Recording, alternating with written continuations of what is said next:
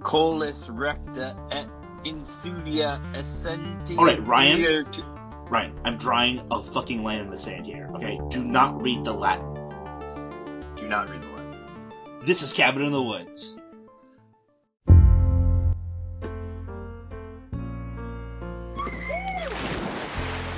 That's cold! Something else in the lake! Just a The dog's back! drink sangria in the park, and then later it gets dark. What was that? we go home. What do you think's down there? Why don't we find out?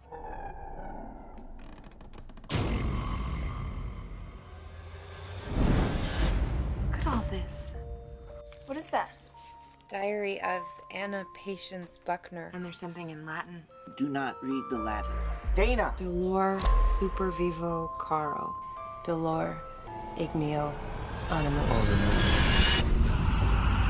I seriously believe nothing weird is going on. We have a winner! It's the Buckners, ladies and gentlemen! The Buckners pull the W! Let's get this party started! It's such a perfect day. I'm glad I spent it with The diary. oh, such a perfect day. We gotta get out of here. Keep me hanging on. Where else are we gonna go? Monsters? Magic? You understand what's at stake.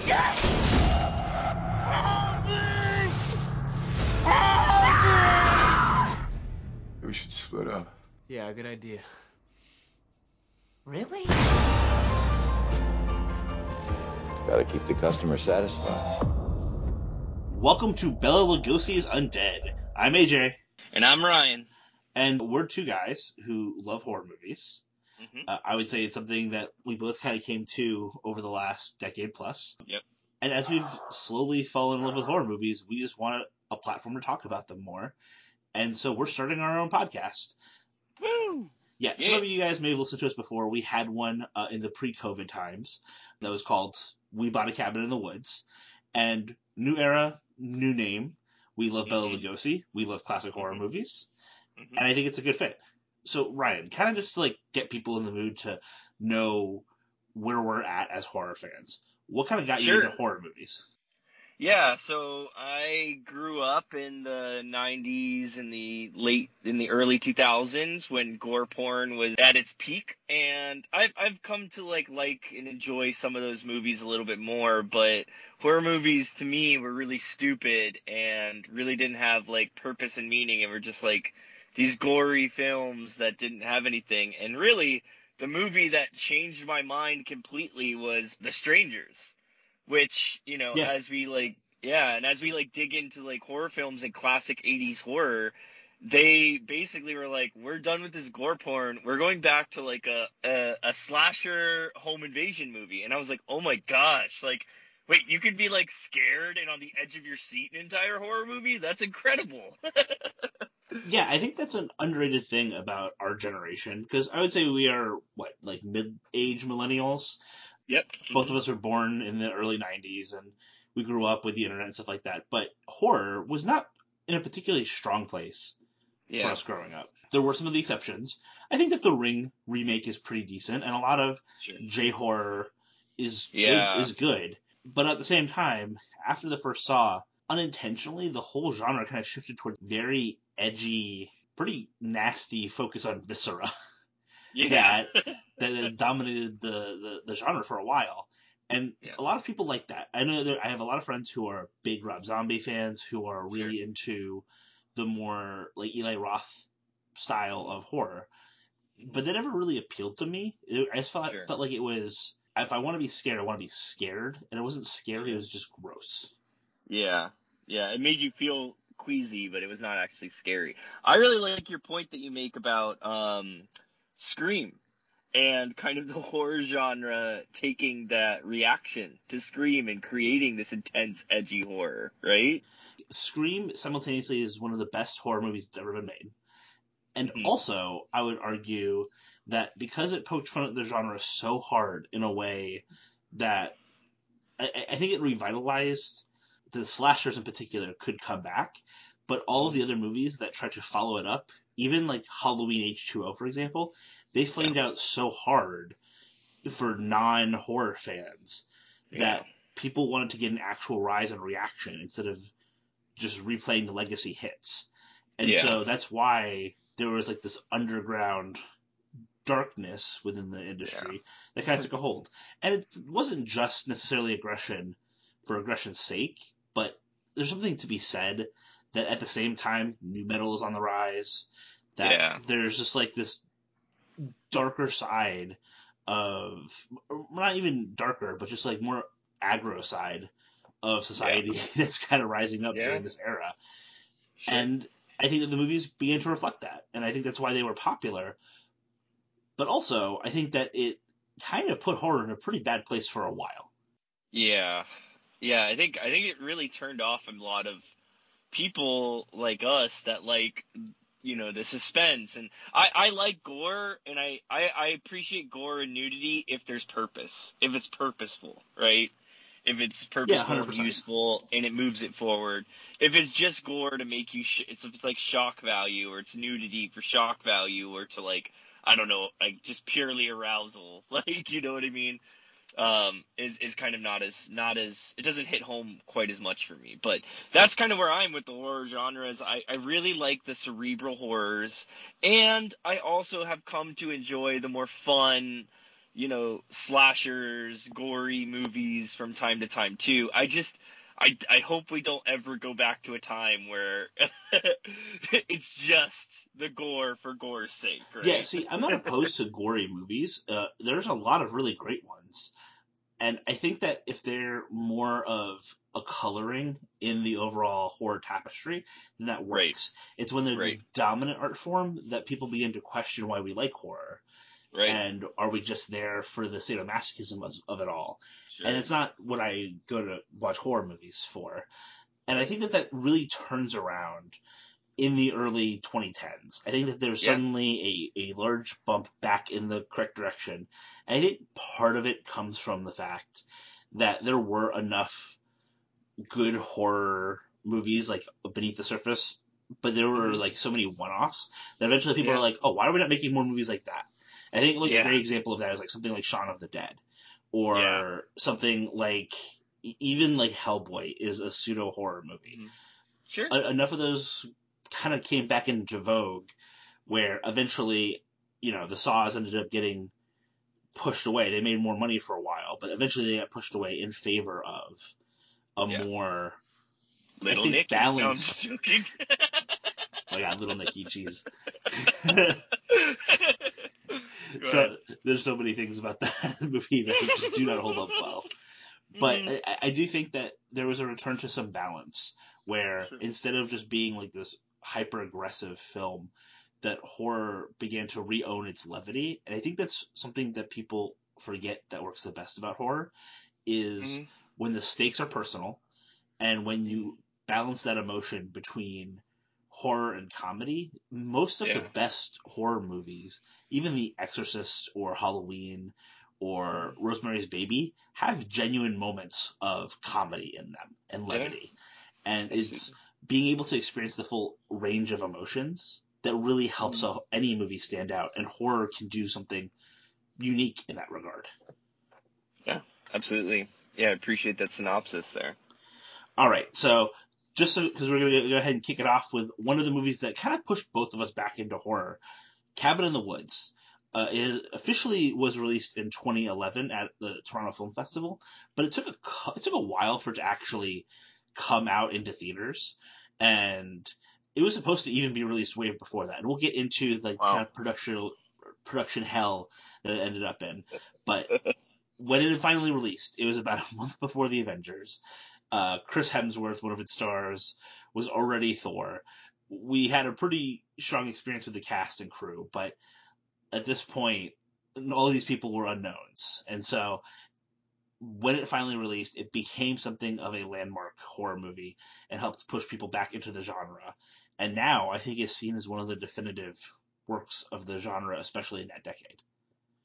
All right, so I'm going to go ahead and do a quick 90-second plot synopsis. And because I am the one who chose this movie, I'm going to be the one who knocks out the synopsis very quickly for everybody. Anybody tiny at home? Set. Go. Cabin in the Woods begins with an underground work experience where Gary Sitterson and Steve Hadley, played by Richard Jenkins and the brilliant Bradley Whitford, they're working on some ritual. They're clearly government agents, but we have no idea what they're up to. It then smash cuts over to a bunch of kids. Their names are Dana, Jules, Kurt, Holden, and Marty. They're 5 kids who just want to go spend a weekend up at their friend's cabin. On the way there, they run into a weird old man at a gas station. The gas station man is very creepy and tells them don't go, but they go anyway. It turns out the gas station man is working with these 2 American, guys from the beginning. We're like, oh, that's weird. What are they all doing together? Well, the kids show up at this cabin and they realize, oh, there's some strange things going on in the woods. And sure enough, they go down into the basement. Some weird monsters begin to pop out, some zombie creatures, and they start killing all of the kids. The kids are fighting for their survival, and they start dying one by one until all of a sudden only one girl is left. However, she gets saved by one of the boys, Marty, who we thought is dead. And so Dana and Marty travel into the underground. They find out that there's a giant ritual going on, that they're all part of a ritual sacrifice to satisfy some old gods. They continue to kind of survive while everybody else in this little bunker is being killed. And at the end of the day, they all die. Everybody dies and the world ends. Right. And that is 90 seconds on the dot. Whoa! Killing it. Obviously, we sped through the plot there, but that is the basic synopsis of Cabin in the Woods. And I guess to fill in everything else about that I think is kind of important is that the 4 characters that are the 4 people that are in there that have to die are the final girl, the Joker, the athlete, and the harlot. I think the official 5 are the virgin, the whore, the athlete, the / jock. Yeah. I forget what Jesse Williams is supposed to play, and then it's definitely supposed to be the jester. Yeah, exactly. So, yep, and then all 5 of them die. Yes. Eventually, but the order kind of changes around. And by the way, I confirmed it is the Scholar. The Scholar. Okay. Holden, who's played by Jesse Williams, yeah, is the Scholar. So that's the difference in the group. That's interesting. Yeah, that's interesting. All right, so Cabin in the Woods, one of the things that kind of stands out about it, and I think at the time was really maybe, I don't know if overblown is the right way of phrasing it, but one person was really involved in it that got a lot of credit for the film, and I struggle with that person's credit at this point, but he's undeniably influential. Joss Whedon comes in, and him and his friend Drew Goddard are working on Buffy, and they kind of begin to formulate this idea for Cabin in the Woods. They both love horror movies, they kind of want to poke fun at it, but they also want to give loving homage. And I think that the Joss Whedon of it all is difficult, given his recent issues within the industry, mostly with how he treated his ex-wife and other women on set. It is problematic to say the least. At the same time, Buffy the Vampire Slayer is one of the iconic television shows of an era, as is Angel, so he clearly had a lot of credit within the genre. He literally spins this off as he gives this to Goddard. He goes and makes The Avengers, which, as I noted, released just a few weeks after this movie. Wow. And all of a sudden, he is on top of the world. So this is undeniably the Joss Whedon peak. And when this movie released and got popular, it was a huge sticking point that Joss Whedon was so involved, because it's just everybody still had a positive opinion of the guy. Yeah, yeah. I'm seeing the rest of his movies, and it's just the Justice League, Yeah, I mean, what else? Yeah, pretty much from Justice League on, with how he allegedly abused Ray Fisher, and has a lot of alleged negative things in his backlog. It's not great at this point. Yeah, so he's been dunzoed. I wouldn't say especially because I think the word gets thrown around too much. I wouldn't say that I know. he's canceled per se. He still had, even after all of that, he still had a show on HBO and got to direct the Justice League. It's not like he doesn't get residuals from the Avengers. He's still making money off of all of this. Sure. But I would say he is a less desirable person to work with now than he was a decade ago. Sure, makes sense. Did you ever watch Buffy? I didn't. I think I was too young when it was, like, on TV, and then everyone says I should watch it, but when it comes to shows with, like, 5+ seasons, I don't want to, like, I just know I'll get sucked in and watch it all the way through, and I just don't have time for that life. It's funny. I think I'm one of the weird people who has seen all of Angel and has not seen Buffy. Oh my god! Like, because for me, when I was growing up, Angel was on I want to say it was like the CW at like 8 a.m. every morning. So this was like when TiVo had just come out. So I recorded all of Angel, and my family and I watched it.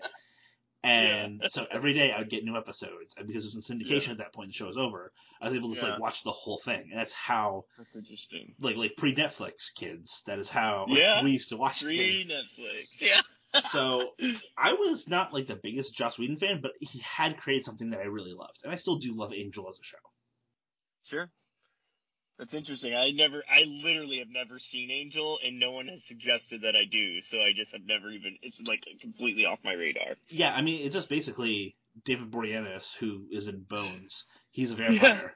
And it's about his vampire adventures. And he was a main character on Angel, or on Buffy. Okay. He was Buffy, like one of her love interests, and so they spun him off into his own show. Oh, interesting. Yeah, it's basically like he's a private eye solving the case of the week. It was interesting. It's a fun show for sure. But so for me, that was kind of like my introduction to Whedon. And then everybody was so high on Dr. Horrible's sing-along blog. I just remember that being like a huge thing when we were in high school. Yeah, I've never even heard of that, honestly. Yeah, it was just basically Neil Patrick Harris is like a villain, and it was supposed to be like a musical TV show, and instead, because of the writer's strike that year, it got turned into like essentially a one-off movie. And it was like super fun, but it was like one of those things where Joss Whedon was involved, and Neil Patrick Harris, just before he got How I Met Your Mother, is involved. And so there was like this weird cult that built around that as well. Fascinating. I mean, I do love Neil Patrick Harris, so... Yeah. I'm upset that it didn't become like a TV show, but you cannot write a musical without writers. Yes, I would agree. And even so, like, musical television's like pretty tough. Like, the only show that I think successfully thread that needle is Crazy Ex-Girlfriend, and that's like Crazy Ex-Girlfriend's fantastic. Yeah. All right. So Drew Goddard and Joss Whedon, they write the screenplay. They like literally get a hotel, and they just for like 3 days straight wrote the entire thing. And so they put it all down, and they say, okay, cool, we're going to go ahead and make this movie. Goddard has also working a bunch at the same time. He would do World War Z as well as another movie that he worked on. He would later do The Martian and Bad Times at the El Royale. So he's like pegged as somebody who's really interesting, especially when it comes to Marvel stuff. He was heavily involved in the creation of the Netflix Daredevil show. And then he left it because he was going to go direct the Sinister Six movie for Sony. And then they totally screwed him and just never made that movie because the Garfield movies weren't working. And so... How is that related? That's so, like, off the cuff. Well, because the Sinister Six characters were being built in the Andrew Garfield movies. Oh! So... I was thinking the cat. Oh my god. I was like, how is that related? That would be hilarious if, like, the Eddie...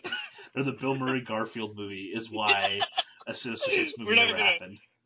You know what? These Garfield movies aren't working. We're not doing it. The Tale of Two Kitties didn't make enough of a gross. Okay, sorry, go ahead. All good. But so, just before Goddard has all that hyper success, and eventually gets nominated for an Oscar for The Martian, he gets this gig. And like I said, Whedon goes on to start making The Avengers, so he can't do both at the same time. So they begin filming Cabin in the Woods in 2009. However, even though they filmed it in 2009, it wouldn't actually get released until 2012. Wow. Part of that is because it kind of passed through a bunch of different companies as it was in the production. And as it kind of got like passed around and eventually sold off and released under Lionsgate, it was just kind of like this odd film that MGM wanted the movie to release. They believed in it, but they went bankrupt and they couldn't afford to make other movies, so they had to sell it off. And if it wasn't for another weirdly problematic figure who keeps popping up across a lot of horror and genre films of this time, Harry Knowles, who ran Ain't It Cool News and has been accused of harassing a lot of women. He used to have a film festival in Texas called But Numathon, where he would play just like straight genre movies for 24 hours straight in a theater, and people would show up and sit through the whole thing. And so it receives a huge like applause there. And because that festival was also in Austin, it later would play at South by Southwest and the following year. And they kind of just like launched it into the stratosphere. It was like, okay, genre fans know this movie is awesome. We need to see this movie. But again, it begins in 2009. It kind of sits on the shelf for a year as MGM figures out its money problems. It finally goes to a festival in 2011, and then goes to a second festival in 2012, and then releases in April before one of the biggest movies in the world releases. So it kind of cut off its legs a little bit. Yeah. They're lucky they didn't go straight to videoed. They're really lucky they didn't get straight to videoed. Yeah, and I think that the only reason it doesn't is because there's enough budget here. I believe it's in the mid-20 millions. Yeah, it's $30 million. Yeah, $30 million budget. Ultimately, is the thing that helps it stay afloat. The other thing is that a bunch of the people in the movie become stars after appearing in this movie. So it's got like star power too, because they filmed it in 2009 when they weren't, and now all of a sudden we got Thor. The Chris Hemsworth of it all is really interesting. Supposedly, Chris Hemsworth, while on this film, they start showing the dailies off to other people, and they're like, hey, this guy's like a movie star. So he gets cast in Red Dawn, which is, ironically enough, another movie that would get delayed until like 2013. Because they basically made it one way and said, oh yeah, China's going to be the evil bad guys, and they're like, oh, maybe we shouldn't do that. And they had to like redo all of the background stuff. Yeah. So they eventually made it. I think it's North Korea ends up being the country that invades America in the remake of Red Dawn. North Korea is always the fill-in for China. Right. But then he gets cast in Red Dawn, and then a couple days later gets cast as Thor. So all that's happening while he's making Cabin in the Woods. And then Jesse Williams, another big star, he's in. He plays Holden. He's the scholar character. Okay. He films this movie in 2009, and then Grey's Anatomy airs its first episode with him on it in October of 2009, and he just left the show, this last year, and he's one of the big stars. And so it's got like a ton of star power. Right, exactly. And then you have Kristen Connolly, who is playing Dana. She's our lead. She ends up being on House of Cards for a couple seasons, and she's bounced around on a couple other pretty decent projects as well. Fran She's Kranz, a journalist, right, from House of Cards? Yeah, she's one of the journalists in House. Or actually, I believe she's the secretary for one of the politicians in the first season. Oh, okay. Yeah, I think she's having an affair with politicians. Got it. Yeah, Fran Kranz, who plays the stoner Marty, he actually directed a movie last year called Mass, and it's about two families talking about the way that their families are always intertwined because of a school shooting. So sadly, extremely relevant today as we are recording this. But also, it's an extremely emotional film. So if you're in the mood to cry, watch Bass, and he shows a lot of promise as a filmmaker going forward. Yeah. So the whole team is really super popular. Not to mention you have Richard Jenkins, and you have Bradley Whitford, and you have Sigourney Weaver all popping into the movie as well. Yeah. I do love the note that apparently he's like super jacked, and they were like, "We're not gonna have you take off your shirt because you're supposed to be like a fucking jokester stoner. Yeah, that was something. So, as part of the research, that was something that Goddard said. Is they originally were gonna have all the characters like jump into the lake at one point, and Fred Kranz was just like too jacked. Yeah, and so all the other characters jump in except for him. And he's like, "Nah, dude, I'm too high." That's so funny. I forgot how they got around that in the movie. I'm pretty sure he was just like too high to. Yeah, he's literally sits on the dock and watches all the other kids splash around. Yeah. That's so funny. And yeah, and the movie's also full of other like Buffy people, like Amy Acker, who's the woman scientist in the labs. She comes from Angel and Buffy. Tom Lenk was on Buffy. They both worked with Joss Whedon. So you have a lot of people who are feeding into the Whedon ecosystem are working their way into this movie as well. Mm-hmm. So Richard Jenkins and Bradley Whitford, who are the two government people downstairs who are running the control room, who do you like more? I'm always super curious about this because I feel like it's like a test. So the tall one is who, and the short one is who. Okay, so Bradley Whitford is the shorter one with all the jokes. Richard Jenkins is the tall dad from Step Brothers. Okay, sounds good. I like Bradley. I just love his obsession with like the mer people, and he's like he had the shell in his hands. Like. He does. I did not notice that until like the second or third time that I watch it, but he literally does have a conch in his hands. Yeah, he's about to blow it. Yeah, and he's like, he had it in his hands. It was so close. I'll never get to see mer people. We'll definitely be talking about that more in just a little bit, because the mer people scene is one of my favorites. Yes.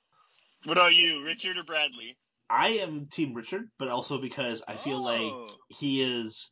One, I just usually gravitate towards Richard Jenkins in most movies. He's literally coming off of an Oscar nomination when he takes on this role in this movie.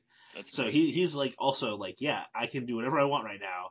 And he's like, you know what, I'm going to do this weird movie. And it's just kind of like awesome. Yeah, but I agree. Also, Richard Jenkins in Step Brothers is like one of my all-time favorite performances. So... Yeah.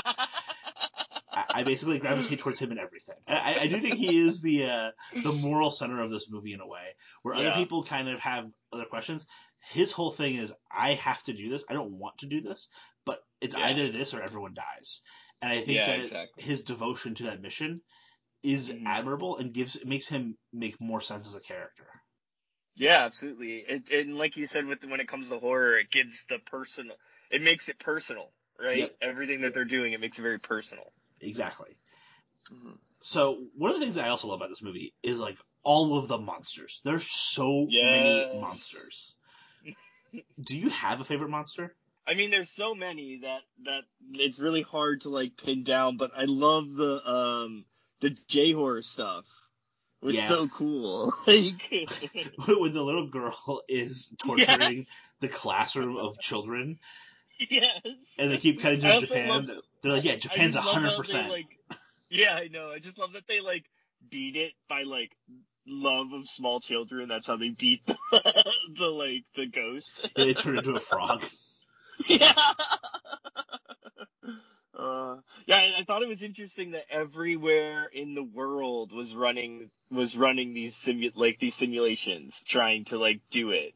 Is it daily that they have to do this? No, it's like yearly. It's supposed to be yearly. Oh, it's once a year. Okay. Yeah.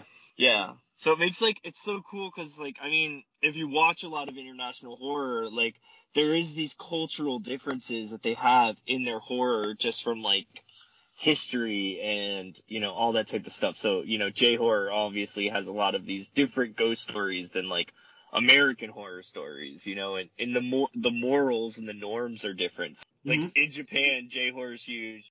In Korea, they have really great horror movies. Yes. But Koreans don't really like horror. My friend is in Korea and he's like, yeah, they just don't really dig it. Like they don't actually like it. There's no market for it. Yeah, I know for a fact that they have some of the best Korean like filmmakers in the world work in horror. I mean, especially when we're talking about like Bong Joon-ho is obviously one of the many people who you would cite.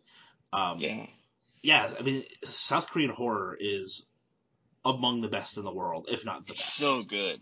It's so good. And it is interesting that your friend's kind of seen that observation that there's just not as much of an audience for it in South Korea, but outside there's a lot of respect for what they're doing.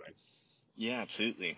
I think it might have something to do with the fact that the genre has, again, repopularized in recent years, and so many of those filmmakers are the best filmmakers in the world. And so there's it's an easy way to identify a talent and then have them go on to do other things. Yeah. It's the same way that it works in America, how, like, John Krasinski wants to make it as a director, he makes A Quiet Place. You know, you can... It's like a cheap in, almost, right? Jordan Peele makes Get Out. Yeah. Like, a horror is like a cheap in to becoming a director, because it doesn't cost a whole lot to make a good horror movie. Exactly. I mean, like, even this one that we're talking about right now, it only costs $30 million, which in the grand scheme of movies is not that expensive. It's like just for a horror movie, though, it's like kind of expensive for a horror movie. For a horror movie, it is pretty expensive, but to be fair, so there's so many effects in this movie. I think, so Dave Anderson and AFX Studios are the people who make all these monsters. They on set had 100 different types of monsters filmed. They had 70 additional zombies.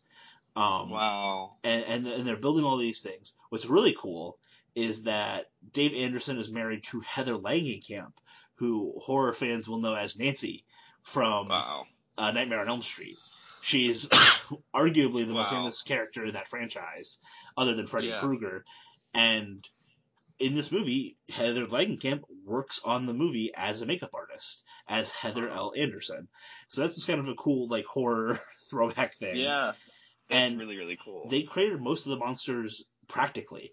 When you watch the behind-the-scenes footage, the Banshee is real, the buzzsaw head dude is real, who looks kind of like Hellraiser. The unicorn is a horse, just straight up as a horse with a little horn glued onto it. The gremlin creatures are people in costumes.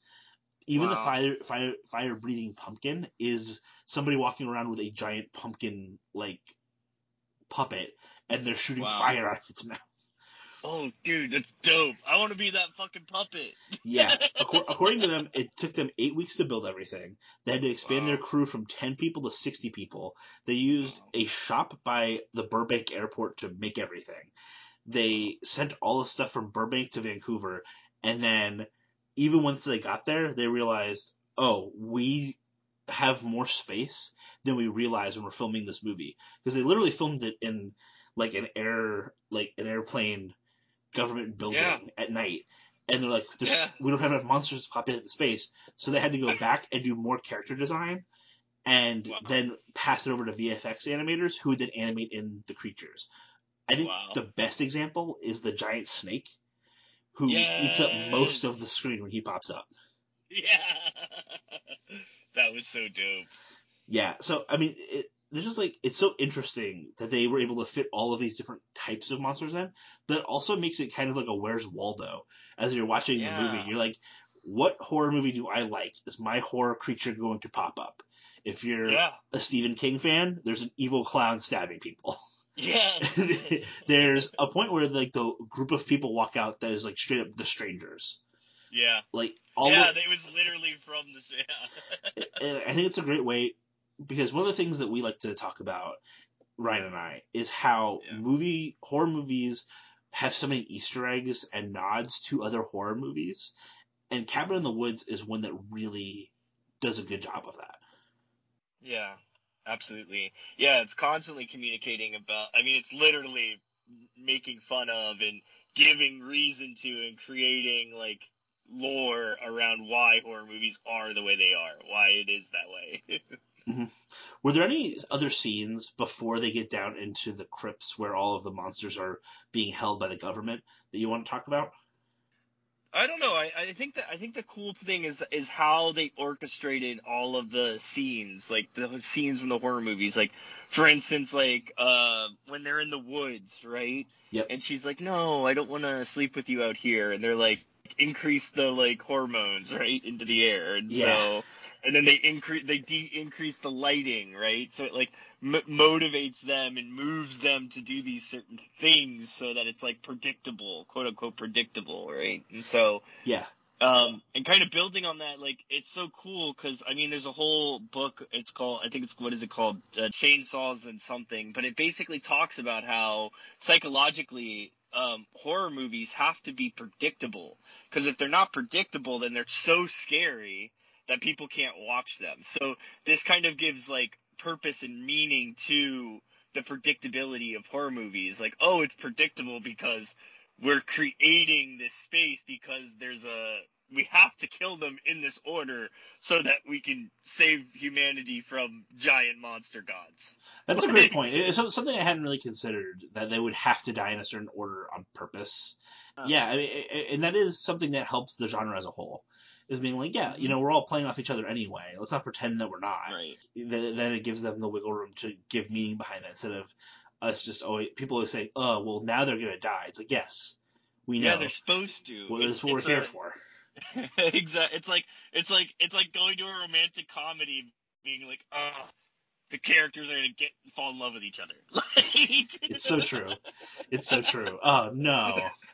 Oh no, this is so predictable. What? They're gonna get in a fight? I hate when they get in fights in these movies and pretend that they're not gonna end up together. Yeah, exactly. No, it's true. It's every genre has its own little quirks, and it's part of what you love about them, right? Like all heist movies have some similarities. You know, it's not to say that the formula can't get a little stale, and if you're just playing it by the numbers, you know, maybe then there is some problem. But at the same time, like you said, there's a comfort in that process. Exactly. The scene that always stands out to me, and it's related to what you're talking about, how they're like turning up the hormones, is the wolf scene. The wolf makeout scene is so weird and kind of gross. And the effects team was talking about how, to make it even possible for the actress to continually do the takes, Anna Hutchinson, that they actually, first of all, they had to prove with the Canadian government that it wasn't a real wolf. That is, I thought was very interesting. They did like write a letter and be like, we promise this is not real. We didn't kill a wolf and then taxidermy it. So that in itself is interesting. But then the tongue of the wolf, the reason it's so like protruding is because they had to be able to take it out and wash it. They would cover it in powdered sugar. So when she was like doing the scene, it wouldn't be like gross plastic in her mouth. Latex, which again is still weird. The thing that I think is weirdest about it is that they did 15 takes. That seems like it's too many. Yeah, it's a little bit much. What I was saying is like it's probably like super awkward, and I wonder how many takes like she started, and she was like, "This is so fucking weird." Like, how do you get into that scene? That's a good point. What I mean? All I know is that there were a lot of takes. I don't know how many of them were she was able to keep her composure through laughter. Because Can you imagine just 15 of her being seductive and sexy in all 15 takes? Like... No, yeah, that'd be really bad. Yeah. I would say the other thing that like really stands out to me is just how freaking weird the Buckner family is. The torture zombies. Yeah, that was like a really deep character build since there's so many, right? They like found the book and there's like I think it's like so genuinely disturbing, and if that had been the whole movie, I think that the movie still works. Oh yeah, absolutely. Right? Like even if we never get the below the ground stuff, I think it still would be like an above average horror movie. Regardless. Yeah, solid B movie, yeah. And I think everybody would have loved it. And the fact that it's got both of these elements is so cool to me. Yeah, absolutely. Yeah, the depth of how horrifying that story was that they were having in the journal, right? Like where she's being like tortured and like killed, and they're killing people, and she's watching, and it's just like it builds that tension of like, holy shit, this is like legitimately horrifying, right? Well, and kind of building out of that too, Goddard went on record and was talking about how once the deaths start, the sexuality of the movie disappears, and they actively wanted to depart from that. As soon as Anna gets her hand cut by one of the Buckners, it disappears. Like she's still wearing her shirt, and she's still like not. I wouldn't say she's fully dressed, but you don't actually see nudity from that point forward. Wow, that's interesting. And I think that it is actually like respectful, And also, it helps what we were talking about earlier. Many of the torture porn kind of movies that populated the decade before this would have just had more. I think to like the Texas Chainsaw Massacre, or the remake, or I think to like Friday the 13th, the reboot. That remake was so bad. Yeah, and those movies have a lot of it, and this one doesn't, and I think that's interesting. Mm-hmm. Yeah, no, absolutely. I think they were really trying to differentiate, like saying this is like we're actually trying to say something here, right? Instead of just boobs and guts. Like... Exactly. Another huge thing that I think we should also touch on is the reason why the second half of the movie, the government team working in the bunker works, is because of Drew Goddard's upbringing. That he grew up in the town where they literally invented the atomic bomb, and all the people who live there are super smart people, but all had to do something really horrific. And that is so fascinating to me. Wow. That part of the movie is so particular. The town that he's from, Los Alamos, had the highest IQ in the country, and it also had the most churches per capita.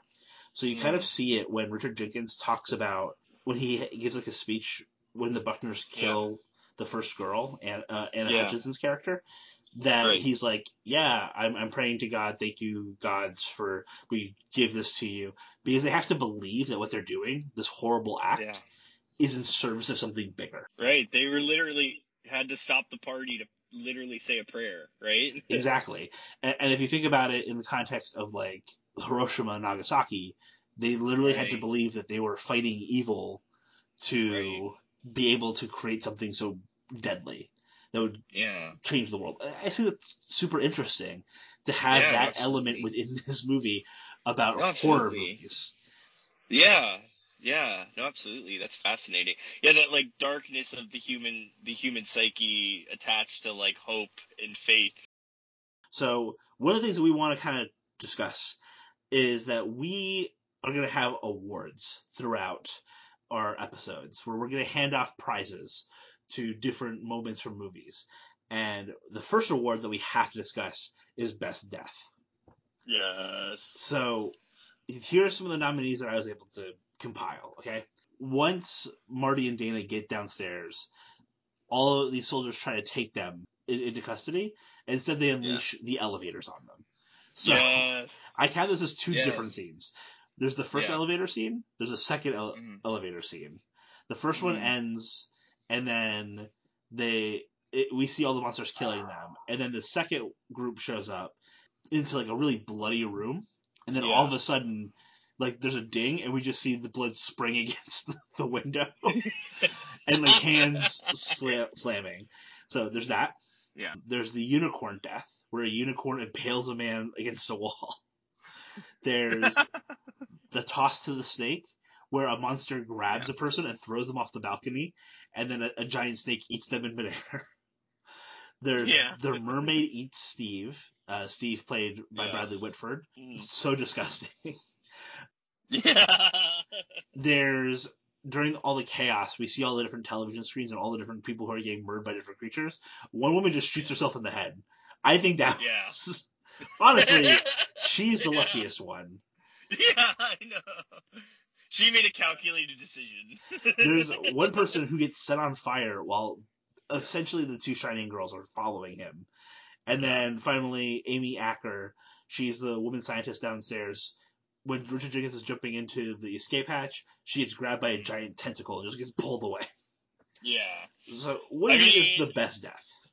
I think, it's not just one death, but when I really do think that when the SWAT team comes in to like capture the two characters and they open the elevators on them is just so intensely awesome. Like, so good. Yeah, and you get to see all of it. Like, and I was thinking like the monster that was cool that we didn't mention was like the vampire bat thing that was flying around. That was so dope. Well, so it's interesting you pointed out that one in particular. So they also filmed a lot of this practically. And so there's scenes with the vampire bat and scenes with the gremlins that like they shot against green screens where it's people being grabbed by people in those costumes and being flung around in the air. Oh my god, that's awesome. So the giant vampire bat itself is a CG creation, but like they grabbed people and threw them through the air with wires. That's like, awesome. In fact, that hallway, they said that they put 220 gallons of blood on the walls and floor. Oh my gosh. Dude, that was such an amazing scene. I have to go hands down. That hallway scene is easily the best. Yeah, I think that it's great because of how disgusting it is. 2, yes. It is so creative. Yes. 3, it's really funny. It's really funny. And then when they do the second ding and use it's coming all over again, I was like, oh my god. I know. When you watch like the behind the scenes footage, Drew Goddard is like slipping because there's so much like blood on the ground. As he's like telling, he's like, well, when you're eating this person, you gotta make sure you really chow down on him. And everyone's like slipping and sliding in the background, and they've got like a giant hose, and they're just spraying blood everywhere. That's incredible.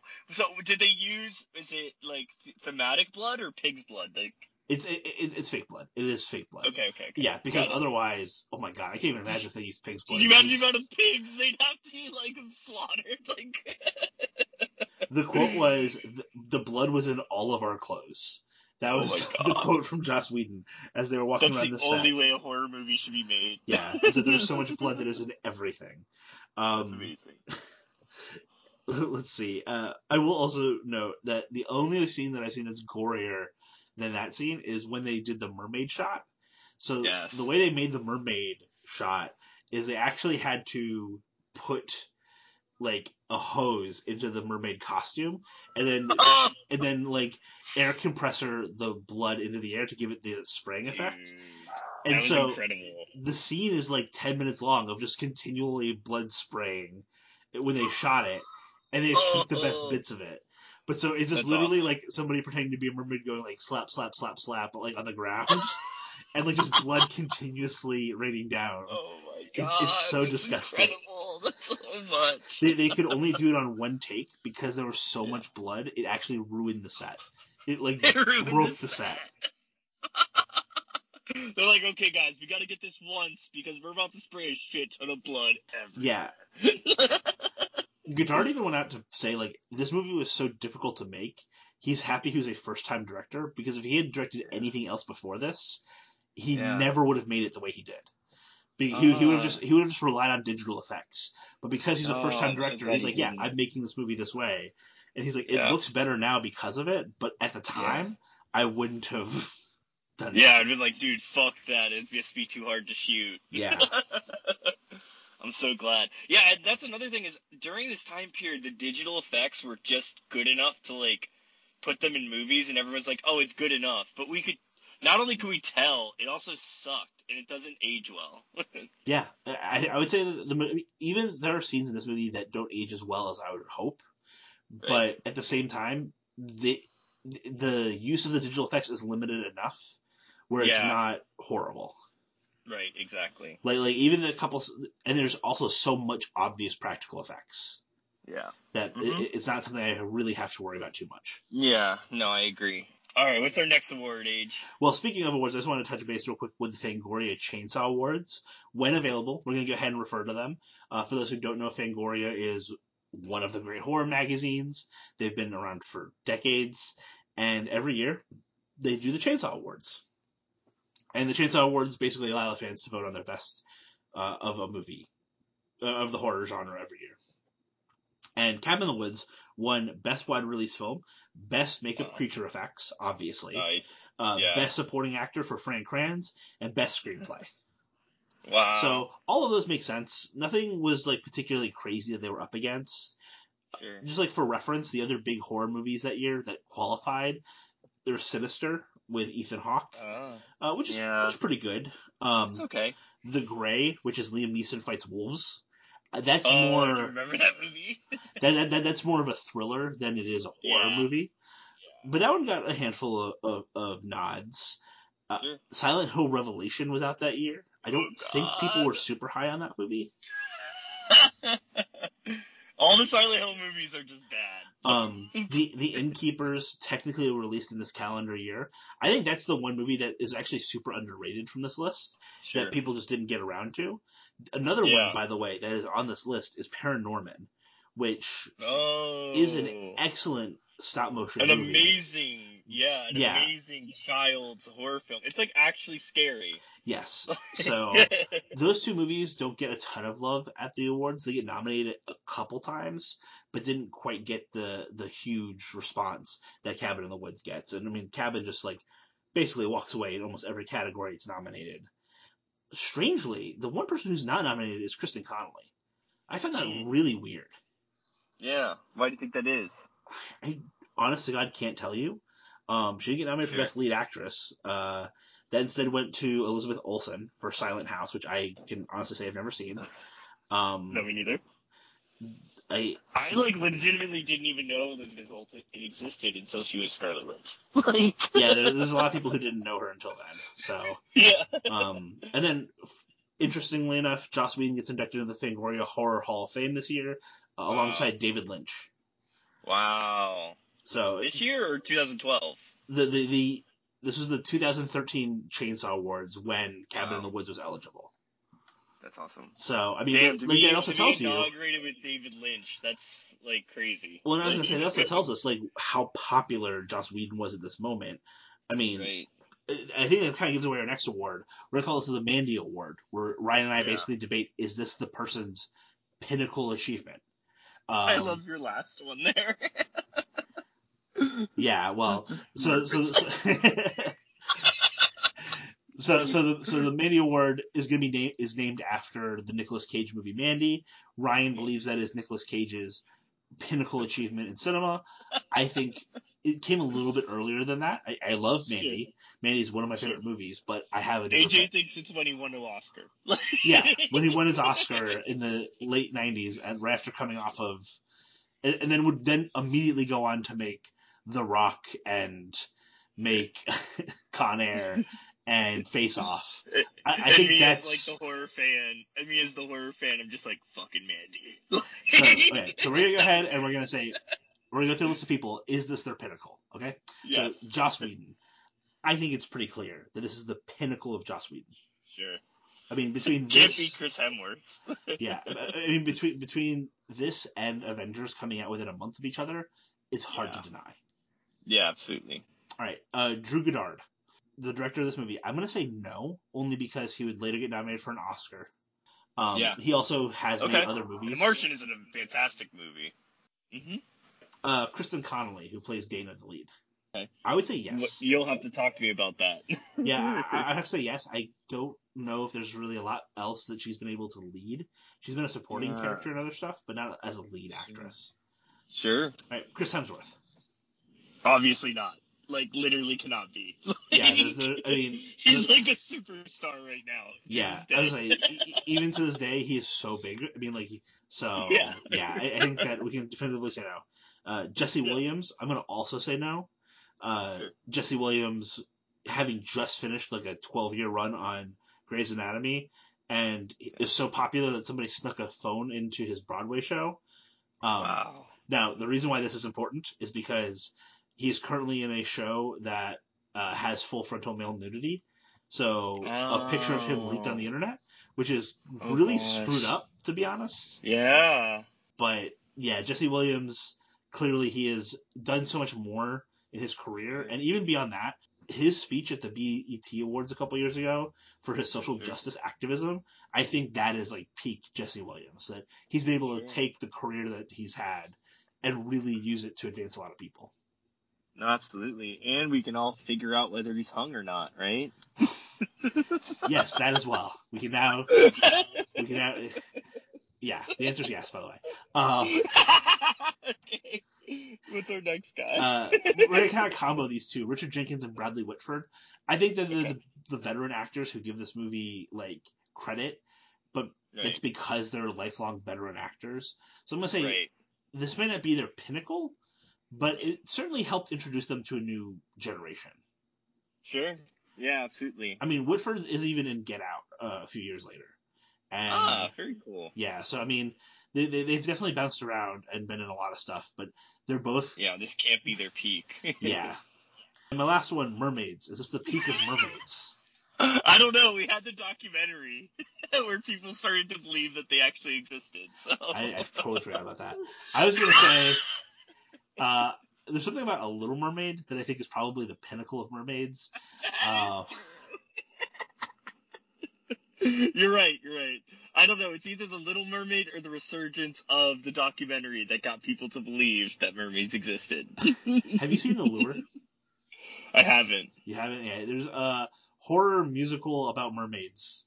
That I think we're gonna have to cover at some point. And yeah, it's in a foreign language. It's crazy. Okay. We'll definitely. I'm just saying there legitimately isn't enough mermaid horror out there. Like, let's honestly, get on that there's horror, not. man. There's like, not. Yep. Yeah. So who are you gonna go with?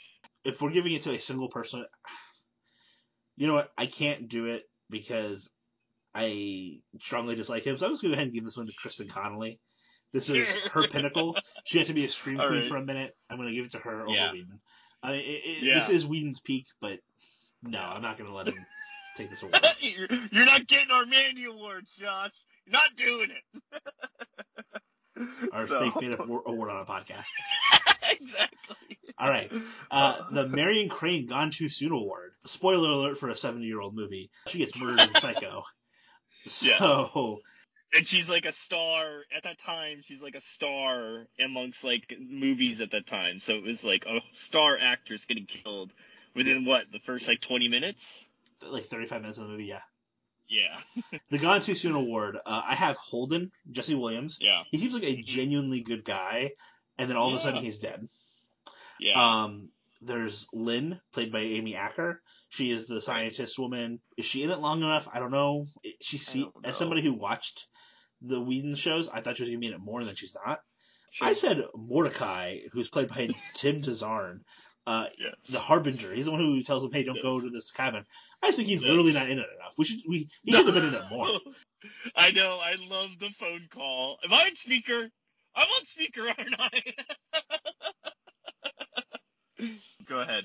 What do you think? We probably could also realistically have included the poor girl at the beginning, Anna Hutchinson, who gets killed first. She should also be in the conversation for this. I know. Yeah, I agree. You know, I actually think with like one person you didn't mention that I think was gone too soon, and it was a really funny death, was Chris Hemsworth. Honestly. Like, he's about to act courageously and like be this like super stud dude and hits the invisible force field, you know? It's a good point. It's a very good point. To be fair, he's going to get his own in a second. Yeah. Okay. He's going to win an award. We'll get to that. That is true. Okay, so I'm going to say no to him. Yes. I'm going to say the person who probably should get it is Holden, the Jesse Williams character. I think that character, we only see him as a good guy. We don't get to see him ever be a hero, and instead he just gets murdered. Yeah, I agree. Yeah, I would like to have seen built more into that character. He was literally just a meatbag, and I think Lynn we saw a good amount of, and we understood that character. I don't think there was much more to build off of. And I think the interesting one would be Mordecai. The other thing about Mordecai, I love that character. He's the only one taking this thing seriously. And he took it so seriously. He's taking it so seriously. He's like, we got to do this. And then, is that his fault that the team fails? Yeah, exactly. Mordecai was proverbially balls deep into this simulation. Like, all right, go ahead. I think Holden's a good one for that one. Okay. The Steve Hadley Award. The character name is in the title. It is the character played by Bradley Whitford. It's going to be for the biggest regret. The character with the biggest regret of the movie. Undeniably, him. After he's eaten by a mermaid. All he wanted to do was see a mermaid. He finally sees a mermaid. Yeah. And he gets eaten. Yes! That's incredible. Come on! I know! That's incredible. So speaking of the other character, Kurt Vaughn, the Kurt Vaughn Most Overconfident Award. He's the character who believes they are the hero of this movie, and they are not. Yes. Undeniably goes to Chris Hemsworth. Yes. We're naming the award after him. Yes. There'll be more fun with this one in later movies, but when he takes off and he hits that wall, Yeah. especially because Hemsworth is, at the time when this movie released, we all already knew he was Thor. We're like, oh, he's clearly the movie star of this movie. And then he's gone. Right. He's boom. Yeah. It's a good point. You do make a great point that he should have been considered for Marion Crane for that reason alone.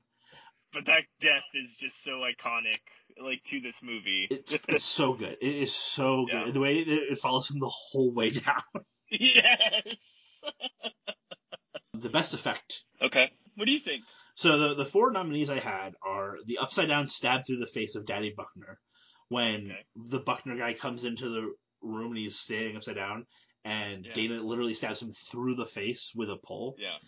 That's a pretty gnarly effect. Yeah. The mermaid blowhole. Yeah. Gut rips. Whenever characters are being ripped apart, that is all practical effects. So lots and lots and lots and lots of fake intestine. And finally, the ballerina dancer's face. Also practical. Like her face was just that's teeth. Practical? Her face just teeth. It's terrifying. Yeah, that's an amazing practical effect. I was sure that was CGI. That's incredible. Yeah. I mean, I love that face effect. I really do. I think that the most unique is probably the blowhole. Yes. Right? I would agree that that's the one that I'm leaning towards. Yeah, exactly. I love the ballerina's face, though. That's so cool. I think it's between those two. So I think we're both going to go with the mermaid blowhole, but the ballerina face is like really close. Yeah, and if you like get a chance to go online and check out the character design, there's so many crazy characters. Even when the little boxes are moving around when they get inside the glass door, it's just like a cat wandering around. That's incredible. That's the Goosebumps. Did you ever read that? The young adult Goosebumps? Yeah. Oh, yeah. Killer cat? Yep. So, icon feedback. When possible, we're going to go ahead and point out somebody who is an icon within the film industry or within horror or within the movie and what their opinion of the movie was. In this case, we're going to go with Roger Ebert, who said, "This is not a perfect movie. It's so ragged, it's practically constructed of loose ends. But it's exciting because adventure is so far off the map. One imagines the filmmakers chortling with glee as they devise the first one bizarre development and then another in a free-for-all of their imaginations. They establish rules only to violate them." 3 out of 4 stars. I think it's a pretty good review. Yeah, absolutely. Yeah, for a first-time director movie, and like you said, like how abstract it really is. Like, I think that's pretty good. It is very out there. Like that's the other big thing about it. This versus something like Scream. Wes Craven was the director of Scream, so he was like a horror icon. He was an industry icon at that point. So that's why he gets the leeway to do as much as he does with that movie, and he's working off a pretty good script. This movie, I mean, I guess Joss Whedon is the guarantor to help make this movie happen at all, but Goddard takes some wild swings with it. Yeah, absolutely. All right, the Norman Bates moment, which is, in our opinion, like the big twist of the movie in terms of like, oh, I thought this was going one direction and then it's heading in a very different direction. There's really only 2 options. The first one is the Richard Jenkins prayer, which is the first time you're like, oh, these people are like really going to sacrifice these kids. Yeah. Like, that's actually what they're here to do. And they're doing it for like ritualistic sacrifice. The other one is when the party is going on and there's a phone call. And all of a sudden, they're like, what do you mean the person's not dead? And then we get Marty returns to the screen pretty triumphantly after that. Yeah. I think those are the 2 scenes. So which one do you think is more important for the movie? I think that the prayer is honestly the biggest portion, because that's when it like turns into like, oh, it's this like sadistic like government agency trying to kill children, to like, oh no, there's something much bigger. Right. It's interesting because I think part of what makes this movie work so well is that you're simultaneously rooting for the government to kill these kids, and also you want them to survive. Yeah, no, absolutely. It's like, it is a very fascinating thing. And at the end of the day, they like me and you talk about frequently, this movie doesn't spoon feed you the right or wrong answer. Right? Like, the movie does end. The movie does end with a specific ending and a decision is made, but like, It's kind of that what is the train where you have to choose between like a line of people or one elderly person. Yeah, like it is very much. It's the train problem, the trolley problem. Yeah. Yeah, it's literally that. Is killing these 5 people worth humanity surviving, right? And you know, it's really interesting in that regard because I often struggle with that choice today. Yeah. Like when I first watched the movie, I really didn't like the movie because of its ending. I was like, these people are so naive and dumb. Why would they possibly think that? And you're just like, I don't know, maybe. Like, maybe it is time to just restart the whole thing. Yeah, maybe it's time we don't allow a bunch of children to die. Yeah. Like, maybe that is the flaw. It's interesting that can now be built into this movie. Stuff like that is relevant. And it's not an incorrect reading of the movie. I don't know. There's some interesting commentary to be had within the text of this movie that can really apply. And that conversation of, should we keep this going because it's tradition, or should we break the whole thing down? And, you know, even if it means there's going to be a lot of bad things in the short term. Yeah. I don't know. It's an interesting conversation to have. No, absolutely. I agree. What do we got next, Age? All right. It's our final award. Who won the movie? Is it Drew Goddard, Chris Hemsworth, or Joss Whedon? I think the winner... we all know the answer to that one, right? Honestly, I think the winner's Chris Hemsworth, right? Yeah. Yeah. Because he gets cast in this movie. He's not really... He's like an Australian like soap opera star at this point. Oh, wow. A couple days on set on this movie, they sent his dailies up, and people are like, yo, this guy's a movie star. Period, the end. He's a movie star from day one. And he gets 2 movies directly on the back of him, one of which has turned into a now 13-year gig that he can just come back to whenever he feels like. If he doesn't want to do it anymore, he'll eventually say no. Like, I think that day is coming, but at the same time, he's now an icon forever, no matter what. So I think Chris Hemsworth has to be the winner, even though this might have been Joss Whedon at the peak of his powers. Yeah. Hemsworth is the person who comes out and is like, this dude is a movie star, period, the end. Yeah. Like he got like slingshotted, right? Exactly. Yeah, so he was like slingshotted, not directly from this movie per se, but it definitely helped. Well, I was gonna say, having this and Avengers back to back, it proved that, like, after the first Thor movie, everyone's like, I don't know, it's not really working, and then all of a sudden it's like, oh, here's this completely other side of him, and it undeniably works. Yeah, absolutely. Like his arrogance, his like ability to be like super charismatic, and you can see him as like a hero in anything. Like, the reason that scene where he hits the force field is so effective is because he is oozing charisma. I agree with that completely. Yeah, I'll stick with that one. I think Hemsworth is a good winner for the winner of the movie. All right. Cabin in the Woods. What would you rate on a scale of 1 to 10? Cabin in the Woods. I'd probably give it, my gut says 7. It says a 7. It's a solid movie. It's fun. It's something that I think, you know, every horror fan should watch, but I don't think it's for everybody. Do you know what I mean? Mm-hmm.